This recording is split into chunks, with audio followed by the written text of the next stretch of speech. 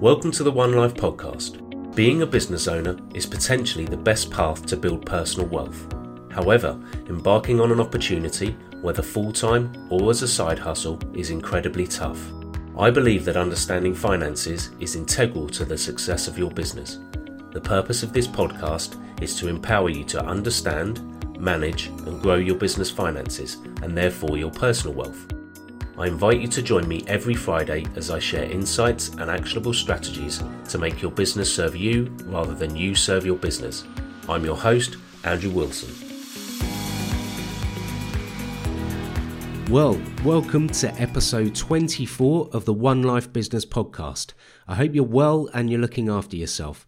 My name's Andrew Wilson and I'm a chartered accountant by trade. This podcast is about financial empowerment, your financial empowerment, and specifically the financial empowerment that you'll obtain by understanding, controlling and growing your business finances.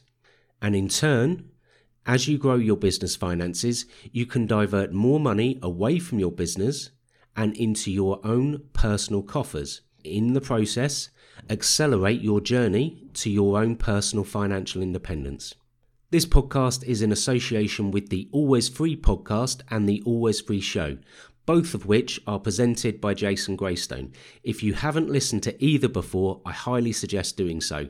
And for your information, this week was the 100th episode of Jason's podcast, the Always Free podcast. Jason has thousands of listeners every week to both the podcast and the show, and he's got over 50,000 followers on Instagram. He is well worth following because he found financial independence in his mid to late 20s.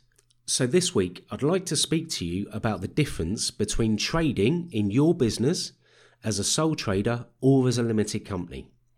And there are 8 considerations that I'd like to go through with you. And look, I've been through this many times with people that are starting up in business, but also those that have been in business for a number of years and they're growing. So let's go through these. The first consideration is your personal liability. This is quite an important one to start with because as a limited company, it's a separate legal entity from you as the owner. And a limited company gives you something called limited liability.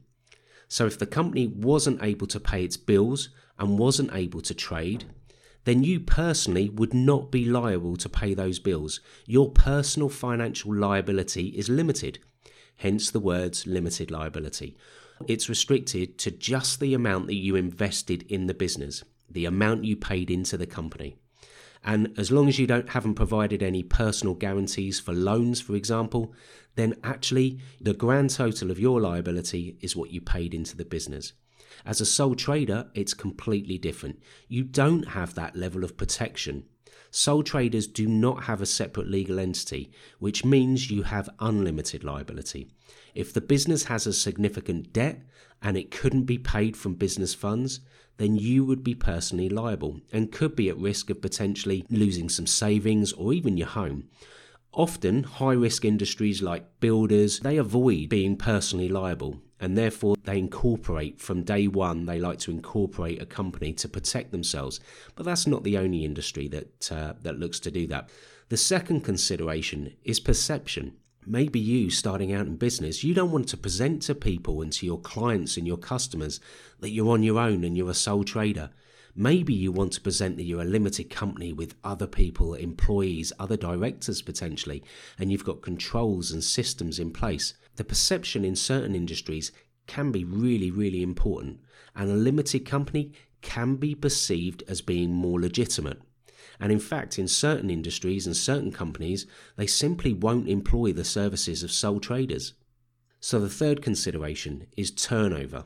Not always, but generally, sole traders' turnover and their sales are less than limited companies.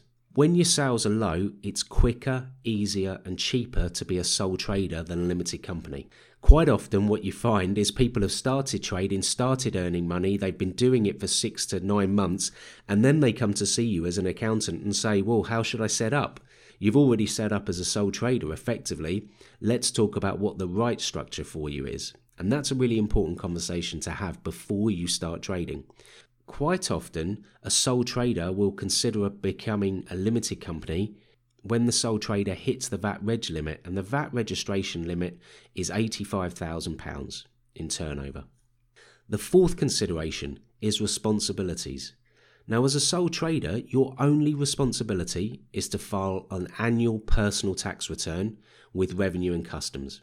As a limited company director, you have a number of legal duties. I'll include the link in the episode notes showing what those are, and you can download that, have a read of that. Now, the responsibilities I want to mention to you guys today is that you have to file a year-end set of accounts at Companies House, and you also have the responsibility to file a corporation tax return. The fifth consideration is your money. And as a sole trader, the business is you. All sales are paid into your personal bank account, or maybe you've opened up a separate bank account just for your sole trader business. That's fine, you can do that, but it's still yours personally. The money and the profits are yours, and you have to file a tax return at the end of the year. As a limited company director, it's completely different. Earlier I spoke about the company being a separate legal entity, so all of the monies earned through the business and all profits are the company's. For you personally to get money out of the business, it either needs to be paid via a payroll, i.e. salary, or you can draw it as a dividend. The beauty of doing that through a limited company is you decide when you draw the money and therefore pay tax on it. The takeaway from this is that monies are paid into a company bank account because it's the company's money, not yours. And that's where lots of business owners, especially those that move from being a sole trader to a limited company, struggle. They feel like the money is theirs. Well, unfortunately, until you draw it from the business, it just isn't. The sixth consideration is tax. And I kind of want to go dun dun dun, I want a sound effect over this. I'll not do it, but tax is obviously important to everyone. And as you hear from business owners, it doesn't matter if you're a sole trader, a limited company, no one wants to pay tax, or certainly they don't want to pay too much tax.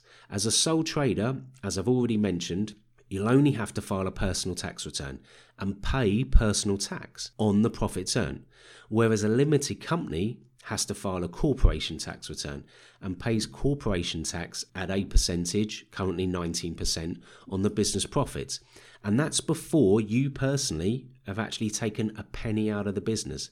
To get your money out, as I mentioned, it has to be paid either through payroll, and the business has to file a weekly or a monthly real-time information, RTI, return with HM Revenue and Customs. And it has to pay tax and national insurance as is due. But lastly, the director will also still have to file a personal tax return. So as you can see, there's a lot more responsibilities tax-wise with a limited company. The seventh consideration is accountancy charges. I think you've got to bear in mind that I'm only going to really refer to standard accountancy charges for compliance work, okay? This isn't for ad hoc advice or for any extra help that your accountants may be providing to you. So that being said, a sole trader preparing just a personal tax return is a few £100s. For a limited company, you're going to have a lot more responsibilities. As mentioned, you'll have a formal set of accounts that your accountants have to prepare for you, and they need to be filed at Companies House. You'll have a corporation tax return that needs to be prepared, and that needs to be filed with HM Revenue and Customs. Other than that, you're still going to have the personal tax return that has to be filed again with Revenue and Customs, and as a director, that's what needs to happen. Also, bear in mind that your accountants are going to be dealing with your payroll, and there's some other compliance bits that accountants will do for you. And for those services, you're probably talking post £1,000. Depending on the size of the business, the turnover, and the work that the accountants are doing, it can be a lot more than that. That gives you a gauge, doesn't it? We're talking about a few hundred to over 1,000, and that's the difference between a sole trader to a limited company. Now, the eighth consideration is rarely mentioned, but I think it's important to do, and it's your mortgage. Now, you may not be expecting me to talk about this, but believe me, it does come up, and it does cause people massive problems. If it hasn't been considered, it can cause a problem. As a sole trader, high street lenders are much less likely to lend to you than if you're a limited company director and you're going to be paid through payroll. Bear in mind that if you're looking to renegotiate your current mortgage or you're looking to move and get a new mortgage, You may struggle within the first 3 years, whether you're a sole trader or a limited company director, to be honest. High street lenders are more likely, though, to lend when you're being paid through a payroll, exactly the same way as if you were in a job and you were being paid through payroll historically, okay? They will, just as a word of caution, they will, however, want to see your limited company accounts for the last 3 years. So you've got to be able to produce that. Those are the 8 considerations between being a sole trader and a limited company. And quite often I find I'm speaking to people, they want to jump straight into being a limited company. But actually, the question I find I'm asking them is, do you need to? Is this a process? Do you want to grow the business over a bit of time and then become a limited company? I'll put a link below with the list of considerations that you can print out if you want to. I hope this has been of some value to you. And if you're considering the difference between the two, you've been able to glean a bit of information from it. If you've enjoyed this podcast, feel free to leave me a rating and a review on iTunes, and I will catch up with you next week. Take care.